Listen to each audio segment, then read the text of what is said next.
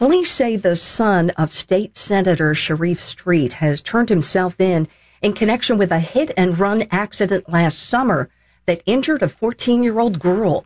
KYW's Mike DeNardo reports. Investigators say 24-year-old Sharif Street Jr., the son of State Senator Sharif Street and the grandson of former Mayor John Street, surrendered on January 29th to face charges including aggravated assault by vehicle.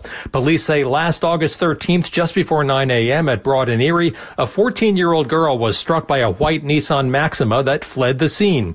The girl suffered minor injuries and was treated at Jefferson Einstein Hospital. The police department's crash investigation division identified Sharif Street Jr. as the driver of the car. Court records show Street was arraigned on January 31st. His listed defense attorney, Donald Chisholm II, hasn't responded to our request for comment, nor has Senator Street.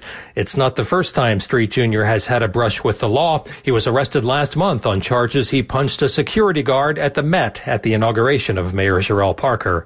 Mike DeNardo, KYW News Radio, 103.9 FM.